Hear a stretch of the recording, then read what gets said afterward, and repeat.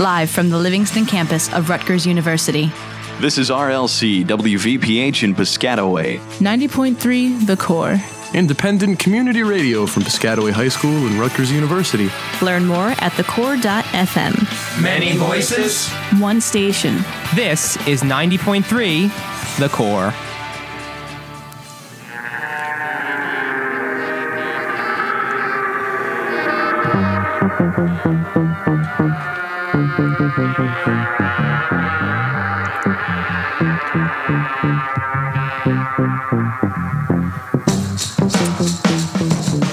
Hello, and welcome to Core of the Matter, the public affairs forum for 90.3 The Core. I'm James Boyle, and today we are talking student mental health on campus.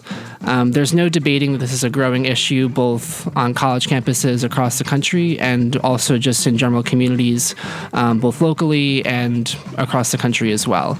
This is obviously a very important issue, and today we are joined by Stephen Sonley, who is the director of CAPS, I believe. Yes. Okay. Thanks, Stephen, for coming on the show today. Just to kind of give a general overview of what CAPS is, I want to get started off with what exactly is the department and some of the things that it does on campus. Sure. Well, CAPS, the acronym, if anyone's wondering, stands for Counseling, ADAP, and Psychiatric Services, and the ADAP part, that stands for Alcohol and Other Drug Assistance Program. So essentially, we're the mental health service for students on campus. So CAPS provides your traditional counseling, individual and group counseling services that a lot of people may be familiar with. And we also do a lot of workshops, preventive work, things like that. We offer services in the community, what we call our Let's Talk sessions. We have counselor stations in about a dozen different places around campus where students can just walk in if they don't need a full-blown diagnosis and treatment plan, that kind of thing, but they're just looking to come in and talk about something. Mm-hmm. So Let's Talk is an opportunity for them to do that without having to go through the whole process. We also have our Recovery House, which is housing specifically for students who've made a commitment to their recovery. And we have I could tell you a lot of different clinical services we have, but I think that's pretty much the overview. Nice. And just kind of to understand the general history too. I don't know if you even know this, but like, why was CAP started? How long has it been on campus? And how has it grown over the years too? Yeah, I can tell you it's certainly grown. By way of history, I couldn't tell you exactly when CAPS started, but its current iteration essentially came together around 2009, 2010. Prior to that, there were individual counseling centers back when we had the college model. There are the different colleges at Rutgers. And in 2009, 2010, things were centralized to where now we have our primary location at 17 Senior Street on College Avenue, and we have the satellite office over at 61 Nickel Avenue on Douglas, and I'll tell you a little bit about our Next Step program probably a little bit later in the hour. So in terms of how it's evolved, it's grown. I mean, the number of services grow. Actually, on the national scale, the proportion of university students that come seek mental health services is growing faster than the actual classes are growing. So It's clear that the demand continues to grow. And so really the evolution has been a response to student needs, mental health and related needs. And just, CAPS, of course, is part of the greater student health, which also is part of student health and wellness. And so you really have to see CAPS not as an individual service, but as a part of this bigger picture that Student Affairs creates, because the recognition that students are not just here for academic purposes. They're here to learn how to live healthy, well-rounded lives. And so along with our partners in the health and medical services and the health outreach promotion education, or the HOPE program, recreation programs, violence prevention, victim assistance, all these can affect mental health, even if it's not as obvious and direct. So it's really all part of that bigger picture, and of course it's a response to an ever-growing need. Yeah, and talking about those growing needs, I'm not sure if you have like a full range of access to all this information, but what are some of the common issues and things that you see students coming into CAPS needing help with? Well, they run the gamut, really. People who may not be familiar with college mental health might think of it as your classic college student issues, adjustment to college, academic issues, relationship issues. Certainly we get all that. but also they run a continuum from those kinds of things to more severe mental illnesses. I mean, we have students with bipolar disorder and psychotic disorders and things like that, and so we have to be available to address that full range of needs. So clearly, if you were to pick one thing that affects the most students that come to us, it's some form of anxiety, whether you're talking about chronic worry or more focused panic disorder kinds of things, and some combination of those. But certainly depression is a very, very close second. Whether we're talking about, periodic mood issues or more of a full-blown incapacitating clinical depression, students come in with all those kinds of things. Mm-hmm. So that's probably the biggest piece of it. And then, there are many other issues. I mean, substance use issues are certainly a significant factor. And often we have what we call co-occurring disorders. It's actually pretty unusual for someone to have quote unquote just a substance use issue. It's usually co-occurring with some other aspect of mental health. And of course, there's unfortunately a significant number of students who have experienced trauma in one form or another, and so that's also a significant issue. So it's the full anything an outpatient mental health center sees, we see. Mm-hmm. So. And then, how many students or what percentage of students access CAPS yearly, or just in general, how many students do you think? Yeah, that's been growing. If you look at the New Brunswick campus, which currently has around 50,000 students, some of them, around 7,000 of them, are part of RBHS, which we don't serve, but for the remaining 3,000, give or take, we see around 10% or so. So last year we saw just over 4,500 students. Wow. And we provided over 30,000 appointments to those students. So we're busy. We're going to take a short break, but then we're going to come back and discuss kind of specifically how mental health manifests itself on college campuses. But this is Core of the Matter, the Public Affairs Forum for 90.3 The Core.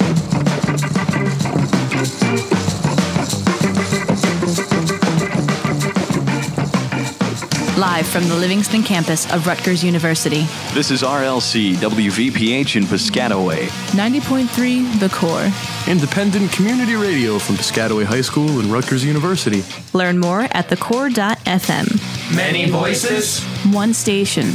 This is 90.3 The Core.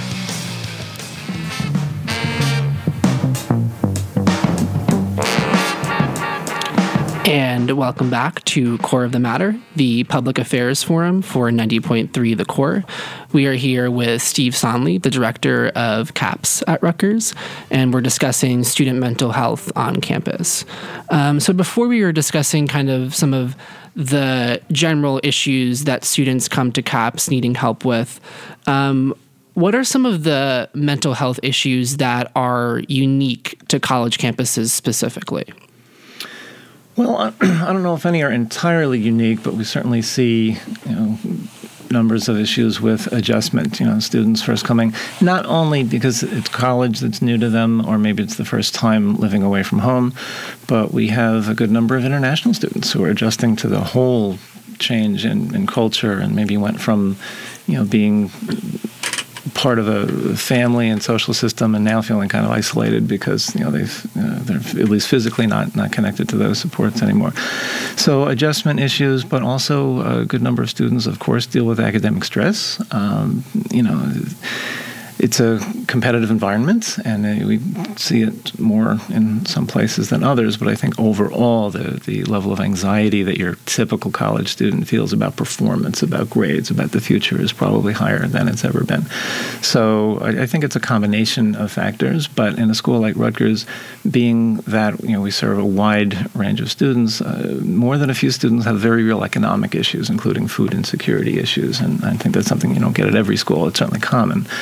But in a large urban center like ours, you're going to get a wide range of things, and many interpersonal issues. I mean, there are students who have already had started families and have been involved in other careers and things like that. So it's no one thing that's unique to Rutgers, but I think the things that college students deal with have largely to do with adjustment, and probably economics are another big issue. Now, another issue that is not certainly unique to colleges, but that we're recognizing a need to respond to is social justice issues. So in a campus as diverse as Rutgers, we have people from over 115 countries, and so people coming from many different backgrounds and living in many different identities, and so it's easy for people to feel isolated or marginalized, and so at CAPS we have an ongoing conversation about how we can better be aware of and respond to those issues. I'd be happy to tell you some more about that. Yeah, no, we were gonna go into that a little bit later, but we can touch upon that right now because it has been well documented that people from racial and ethnic minority groups are less likely to receive mental health care for a variety of different reasons, whether that's just being economically unable to access the care or just general stigmas in the specific communities. And a study from 2015 found that among adults with any mental health illness, 48% of white people receive mental health services compared to 31% of black people and 22% of Asian people. How are mental health professionals, even at CAPS and also just in the general mental health community, addressing these disparities? Yeah, those are very real issues, and some driven by economics, but also by cultural issues. I think pretty much in any culture, if you look closely and if you look back far enough, there's some stigma about mental illness. Sometimes it's shame, or sometimes it's perceived as weakness or something other than what it really is. And so many people have grown up with the idea that if you get mental health care, there's something wrong with you. I mean, I can't tell you how many students have said, well, if my friends, if my family, if someone important to me knew that I was seeking these services, that would be really bad. So what we're trying to do is change that. And again, this is not unique to any one culture, but certainly some it seems to be a bit more of a theme than others. But the response to that is to simply be talking about it. It's one of those many things that might seem scary until we start talking about it, and then as people talk about it, they realize that it's much more common. Everybody, if they're not affected themselves, they know somebody who was.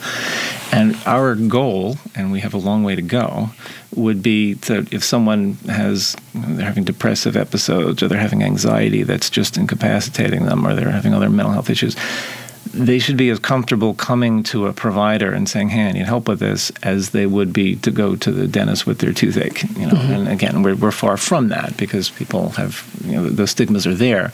But I think the answer to it is, ongoing conversation and education and just normalizing. Yeah. Do you think the mental health community as professionals needs to do a better job at reflecting the diversity of the larger population? Absolutely. Like when we do our hires, expanding the diversity of our staff is always a priority.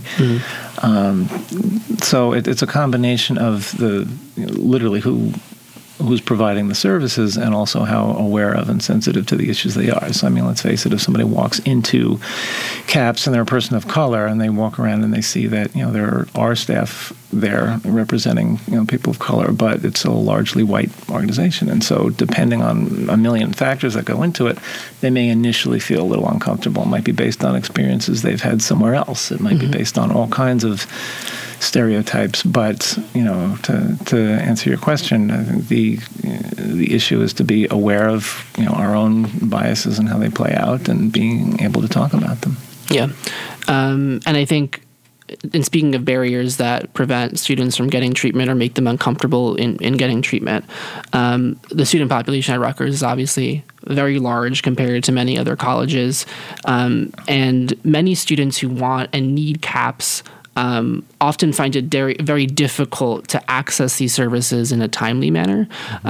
What is your response to those students and those kind of concerns? Yeah, that's certainly, it's a tricky question. Whatever you're offering, it would always be nice if you could offer it, quicker and things like that. But to put it in perspective, university students overall, compared to, let's say, the general population, actually have fairly good access to mental health services. So, someone, average person who, let's say, might have health insurance and wants to seek mental health services, what do they have to do? They go to their insurance company, they look who's in the network, and they start calling providers. And, it's not always as easy as picking up the phone and getting an appointment tomorrow. So compared to that, and also compared to other Big Ten schools in terms of wait times and things like that, Rutgers fares pretty well. Now, to the student who's sitting there waiting for the appointment and wants to come in tomorrow and there's nothing available unless it's urgent, that doesn't necessarily comfort. But the fact is, overall, while we can always do better, I think where we are right now in offering services is pretty good. But I think the bigger question is, that always that balance. Now, let's say, for example, we wanted to, double or triple the staff at CAPS, okay, and the space and all that, just to get people in quicker. In theory, that'd be possible, but it would come at a cost. And, one of the biggest stressors for university students is the cost of attendance, how much debt you're racking up being in school and all that. So there's lots of things that might theoretically be possible, but then they come at that cost, and you might be solving one problem by creating another. So I think the real question, the bigger question is, are we doing enough with what we have? So we're always looking to be more efficient and walking on that fine line between, bigger numbers. We can always get more students in the door, but, we're going to reduce what we give them and reduce the quality, and finding out, where can we get the best return on the students' investments? And that's something we're always striving to do. Yeah, because I think a lot of students, at least some that I talk to, I think see very large budgets in departments like athletics, and then see departments like CAPS not as well funded. Do you feel like CAPS is supported by the university as much as it can without, again, having to offset the cost with tuition? Yeah, that's a tricky question because, again, if you're looking at the university's investment in students, especially in their health and wellness, the Department of Student Affairs is a huge part of the university. It represents a lot of resources, and that's all about the student experience. So CAPS is one part of that. And again, with some of the other programs that I mentioned, and not just mental health, but things like, recreation or like within residence life, they don't just house students. They provide a lot of support for students, particularly students who are having difficulty. So, to say that the university has invested heavily in enhancing student health and wellness is really an understatement. I mean, it's a big... they've lived out the commitment. So any one department could say, sure, we would like more of the money to do what we do, but that means somebody else is going to do something less, or it means that someone's going to pay more in tuition. So with the limited resources, I think it's clear Rutgers has funded student wellness well, and right now I feel good about what we're doing, but it's one of those things that we can always get better at. How can we take the resource we have and do more for students without reducing quality? And that's just what the day-to-day jobs we do are. Yeah.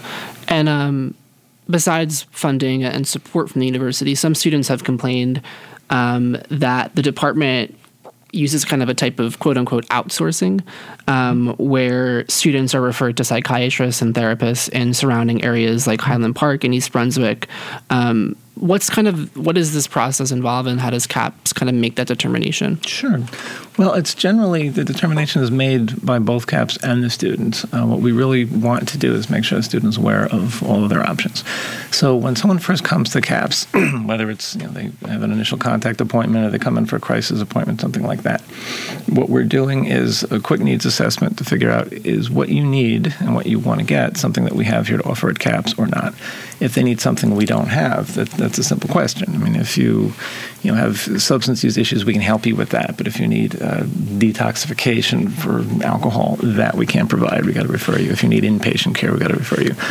But for something where there might be an option, you could come to CAPS. Let's say you want traditional outpatient counseling, or you want to be in a group, you want something like that. We make the student aware of the option. You can come here, and here's what we offer and how we do it. And you also have the option to go outside, and we talk about the pros and cons of that. So we maintain a list, a database of providers in the area to whom we've sent students and gotten good reviews. We don't send people to just anybody. And it's really the student's choice. They might look at the pros and cons. Some don't want to come to the counseling center, and especially if they're a member of an organization or something, and they know other people there, and they want to keep it private. So sometimes it's a privacy issue, whether it's related to stigma or something else.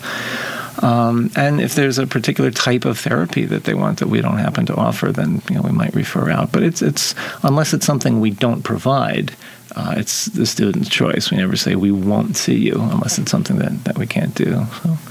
And then obviously most of our listeners right now are probably students either up here in the summer or are just working a job. Mm-hmm.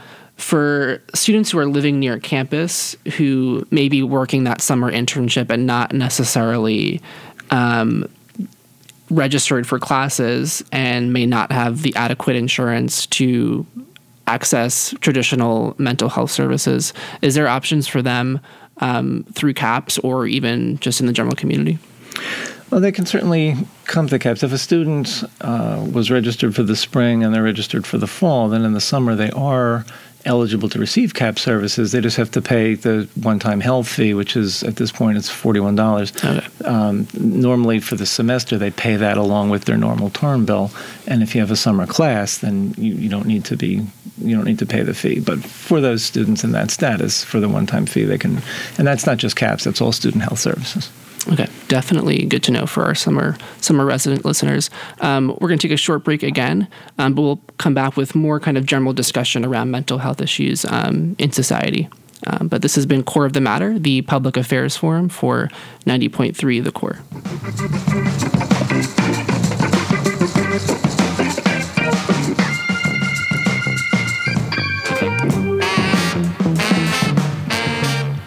Thanks for staying tuned to 90.3 The Core. Now the Core Community Calendar. Saturday, August 24th. Hub City Sounds presents Carafest, the Caribbean festival held at Boyd Park featuring free food, music, dancing, and more starting at noon. All throughout August, Woodbridge's Summer Concert Series is bringing a lineup of Summerfest events including Monday Night Oldies, Tribute Band Tuesdays, Local Band Thursdays, and more. Starting Tuesday, September 3rd, the League of Women Voters of the Greater New Brunswick area is celebrating National Voter Registration Day with an online trivia quiz. Running through September 24th to raise voter awareness, the quiz will offer $300 to one winning contestant. The League reminds you to register before October 15th in order to vote in November. Don't forget to check out our website at thecore.fm. And now stay tuned. More great Core Radio is on the way. Thank you for listening to 90.3 The Core. And now, The Core Concert Calendar. Monday, August 26th, Asbury Park's House of Independence is hosting Drake Bell with Painted Young and Candice Lee. Doors open at 7 p.m. Tuesday, August 27th, Montclair's Wellmont Theater presents parody groups Mac Sabbath and Oakley Dokley featuring Playboy Man Baby. Doors open at 7 p.m. Friday, August 30th, Knotfest comes to Homedale's PNC Bank Arts Center, headlined by Slipknot, Volbeat, Gojira, and Behemoth. Show opens at 5:30 p.m. Also Friday, August 30th, Hall & Oates are coming to Atlantic City's Hard Rock Hotel and Casino. Show starts at 8 p.m. Don't forget to check out our website at thecore.fm. And now stay tuned. More great Core Radio is on the way.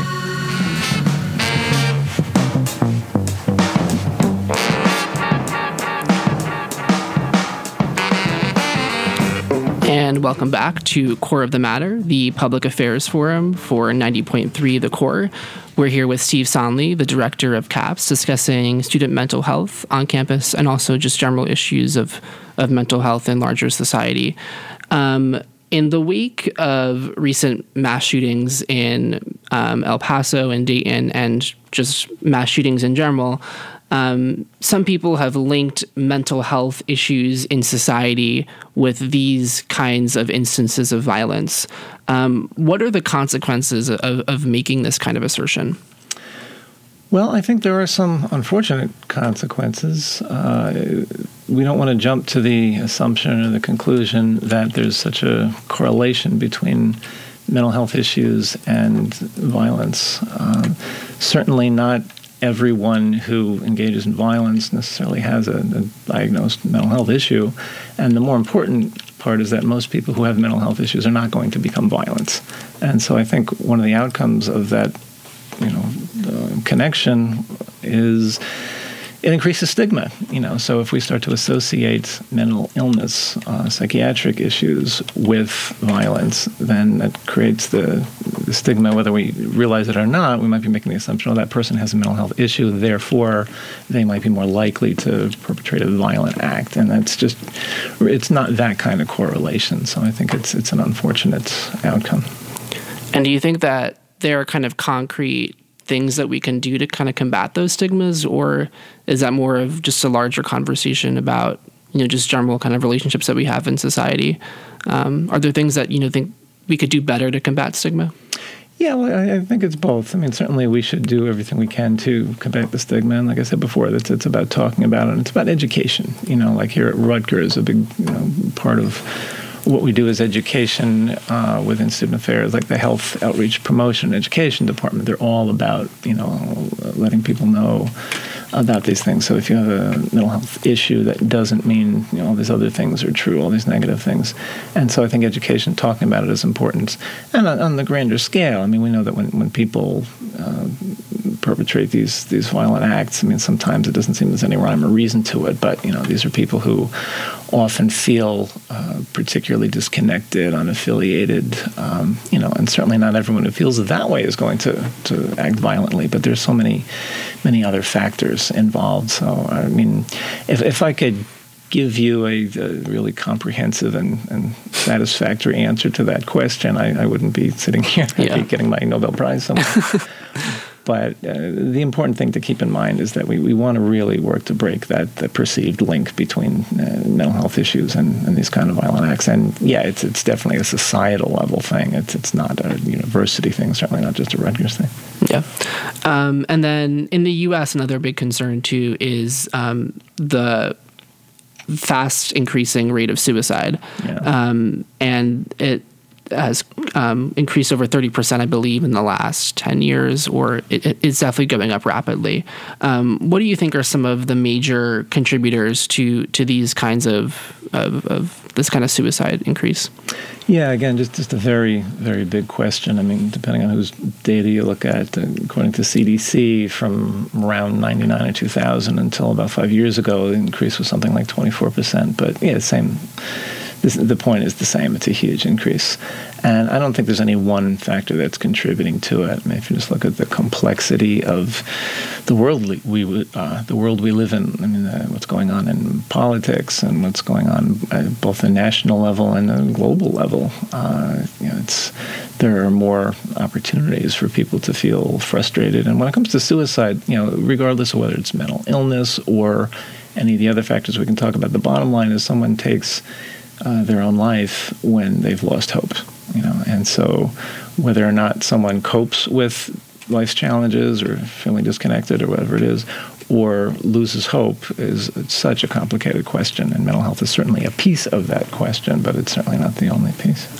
Yeah, and have you seen, I mean, obviously Rutgers has had a fairly good track record, especially over the past few years in terms of suicides. I know Tyler Clementi was obviously a really turning point for the university in how we address mental health on campus and also issues of LGBT people on campus. But have you noticed any kind of increase in suicides recently manifest itself at CAPS? Do you feel more students are feeling distressed beyond just the normal kind of stress level? Yeah, that's a very important question. Every once in a while, we take a snapshot, and when students come to see us for routine appointments, we often have them complete some very quick and simple instruments just to see how they're doing, a quick thing that you fill out about your mood and all that. And one of the things we do ask about at almost every contact is whether you've had thoughts of ending your life or either suicide or just feeling like things are hopeless. And sometimes as many as 30% of students will acknowledge that within the last week they've had those thoughts. And that doesn't mean they've gotten to the point of making a plan to do it, but the fact that as many as 1 in 3 of our students have had that thought, in the last week or so, shows us that this is an issue that just permeates all these different ways we can categorize students. I mean, anybody can be affected. Yeah, and it also makes programs like CAPS and just the mental health community in general more and more important in addressing that kind of growth in distress. Another big issue that's occurring in society and also in the mental health community is that so many prominent figures in politics and the media have been very critical of antidepressants and other kind of psychiatric drugs and treatments for mental health. What is your kind of take on those people and those kinds of critiques of antidepressants? Well, I mean, I wouldn't say anything about them as a group. I think it's an individual thing. I think everybody has their own understandings or misunderstandings and ideas. But, I think like any other approach, mental health treatment, including the prescription of medications, has to be subject to questioning and justifying itself. There probably are times when an antidepressant, for example, is prescribed when maybe it wasn't necessarily the best thing or the only thing that should have been done. But I think a bigger problem actually is under-prescribing. I think there's a large number of people who would benefit from mental health treatment who don't get it because of all the stigma and those criticisms which contribute to the stigma. So at the bottom line, you mentioned antidepressants in particular, they're a very valid and useful tool. And like any other tool, it needs to be used at the right place, with the right person, the right time, and all those things. So you can always find an exception to where it wasn't used properly. But in general, we consider medications, including antidepressants, to be a very important tool in the toolbox, so to speak. Yeah, and another conversation too that's happening in politics in particular is conversations around the role that pharmaceutical companies are playing within not only the mental health system but in the healthcare system in general. Do you think that these types of companies have any kind of problematically close relationship to things like the DSM-5 and just psychiatrists in general? Well, I mean, pharmaceutical companies, of course, are large and powerful companies, so they have influence. At the bottom line, they have a product to sell. But then what is done with that product, I think, comes down to the level of the individual provider. And so, if a psychiatrist or an advanced practice nurse who's doing the prescribing is focused on an individual patient and that patient's well-being, then regardless of what pharmaceutical companies are doing to sell their product, the fact is they do have a good product that is it's useful. It can benefit. So it's more the choice of the individual practitioner. But you mentioned the DSM. I mean, there were, for listeners who might not be familiar, the Diagnostic and Statistical Manual of Mental Disorders is basically what psychiatrists and other mental health professionals use to diagnose, so to figure out do you have this disorder or that one. And diagnosis is its own very complex topic. It, in some ways, is very useful, and in other ways, it can be very limiting. Labels can help, and they can get in the way, and they can create biases and assumptions. So that's its own conversation. But the DSM is published by the American Psychiatric Association, which is separate. It's nonprofit. It's not part of, but obviously is at some level influenced by what comes out of pharma and other powerful entities. So again, but to answer your question, I think it really comes down to the individual provider making a decision based on the understanding of the patient sitting in front of them. Good to know. We're going to take a short break, and then we'll come back with how students can access CAPS and also get involved in the work that CAPS is doing. But this has been Core of the Matter, the public affairs forum for 90.3 The Core.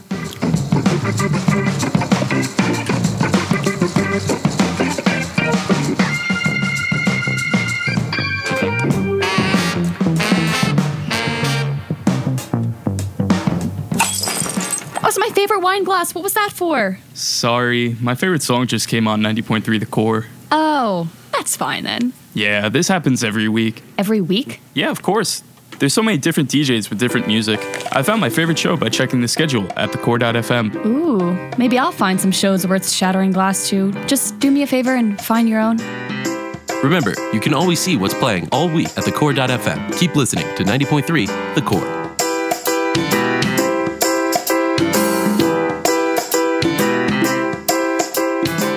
Hey there, beautiful. I'm Bill. Aren't you sweet? Hi, I'm Jen. Cigarette? Thanks, but I don't smoke. So how long have you been smoking? Smoking? I don't know. Can I buy you a drink? I'm good, thanks. Why'd you start smoking? I don't know. What's up with the 20 questions? Oh, sorry. You just look so natural with a cigarette in your hand, and I was curious how the whole smoking thing started. Tell you what, Jen, why don't we get out of here and then you can ask me all the questions you want. Listen, I'm just conducting a smoking survey for my class. Why would I want to hang out with someone who smells like an ashtray and who with each puff ingests over 4,000 disgusting chemicals? I'm out of here. Who was that? Some girl that hates people who smoke. Really? I'm gonna catch up with her. Later, man. Need any more reasons to quit smoking? Visit njrebel.com. This message is brought to you by the Center for Addiction Studies and 90.3 The Core. Hey, what's up? Holla at ya, boy. XOXOXO. You getting these texts? Question mark. Where are you? What are you doing? OMG, you are making me mad. You better text me back. I'm waiting outside your house. Relentless, aggressive texting is like sending an angry robot to deliver your message. When does the robot become dangerous? Let us know at that'snotcool.com. That'snotcool.com. Brought to you by the Ad Council and 90.3 The Core.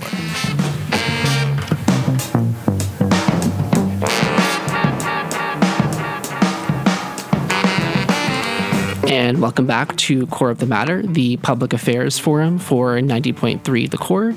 We're discussing student mental health issues on campus and also just general issues around mental health in larger society. And we are joined by Steve Sonley, the director of CAPS here at Rutgers, who's thankfully joined us on the program today. So just in general, how do students access the services that CAPS provides? What are some routes they can go down? Well, the primary way students find their way to us is by picking up the phone and calling us. They can schedule what we call an initial contact appointment, which is what I mentioned earlier, where we figure out, is CAPS the place you want to come for what you need, and or somewhere else that we refer you to. And I should mention that when we do refer students out, we do keep track of them. We do what's called case management. So we make sure that they land where we sent them, and then as they transition through different things. But also students can just walk in. For students who are in crisis, we have what we call an on-call service. So there's always a clinician when we're open, which is 8:30 to 5, Monday to Friday. There's a clinician who's there just to receive students who are in real crisis, certainly if they're thinking about suicide or violence, but it doesn't have to be quite at that level, but if it's a real urgency. And then we do offer a limited number of appointments online.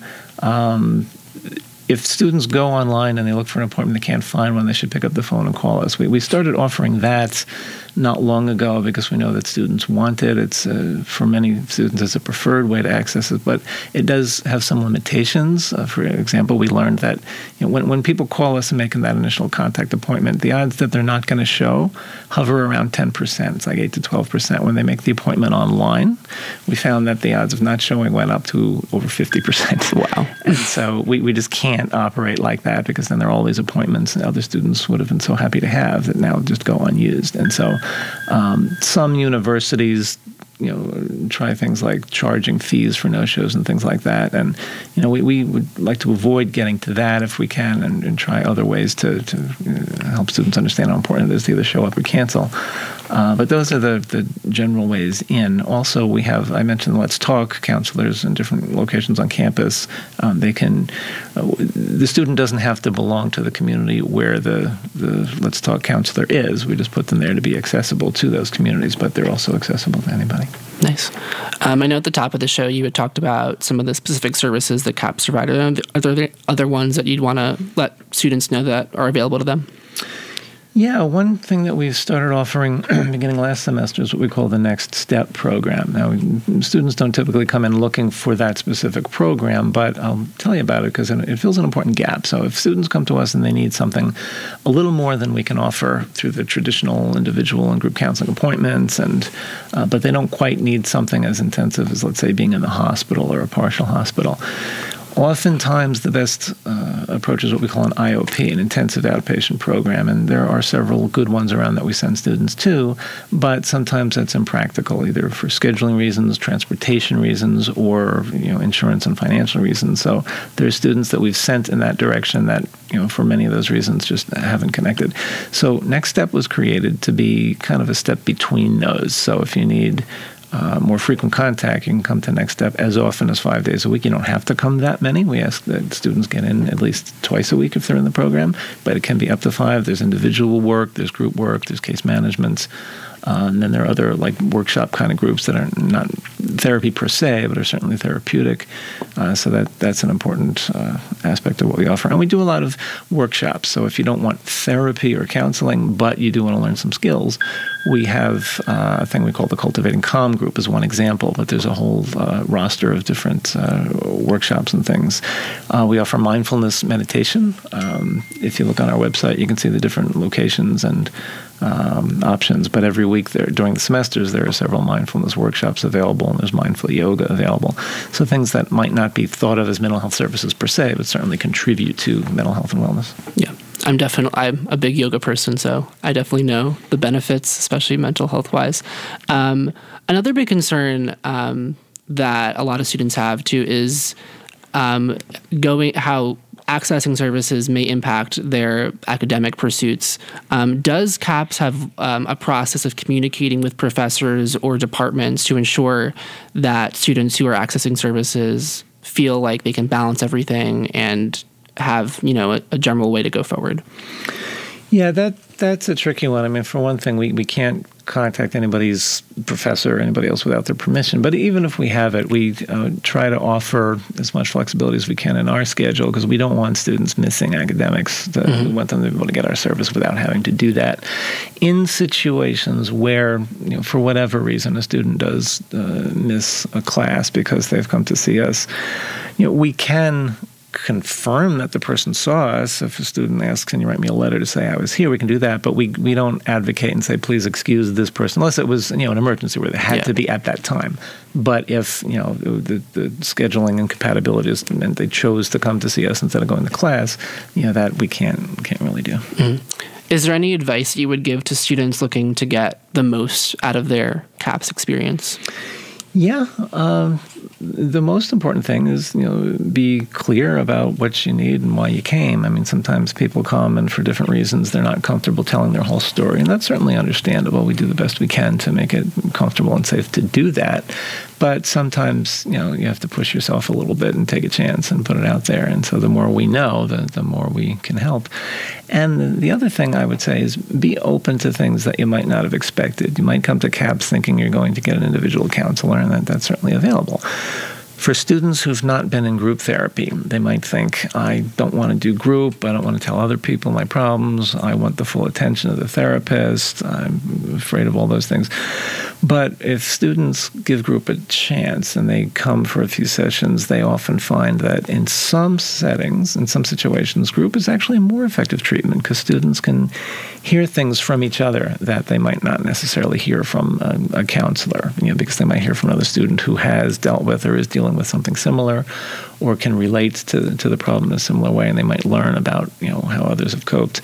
But there's a process that happens when students get together as a group and talk about really important things. And so, really being open to group, I think, is one. If there's one thing that general CAPS students could change, I think there's a lot of them that would benefit a lot from group therapy if they give it a shot. Nice. Are there any ways that undergraduate or even graduate students can get involved in CAPS through volunteering or other types of outlets? Right now, we don't have anything like that, and the primary issue there is privacy and confidentiality. I mean, if students are volunteering at CAPS, then they're not clients and they're not trainees, but they would see which students are coming and going, and then there's those kind of issues. One thing I am looking to do in the coming academic year is to create a student advisory group where I will be looking for students to volunteer to meet with me and possibly some of my other staff. Not a lot, periodically throughout the year, because we really want to have a finger on the pulse of what students are asking for. And obviously the students who come to us tell us things, but also to get a more general sense of what students are thinking and feeling about CAPS and what they need that we might be able to do that we're not doing already. Nice. And besides that student advisory committee, are there any upcoming events or programs that CAPS currently has planned for next semester or next year? Well, our group program is always growing. So we have a variety of groups. We have what we call DBT, or dialectical behavior therapy groups, which where students can learn skills that are very practical. It's a little different from what you might think of as a quote-unquote therapy group. Again, it's therapeutic, but it's about developing skills.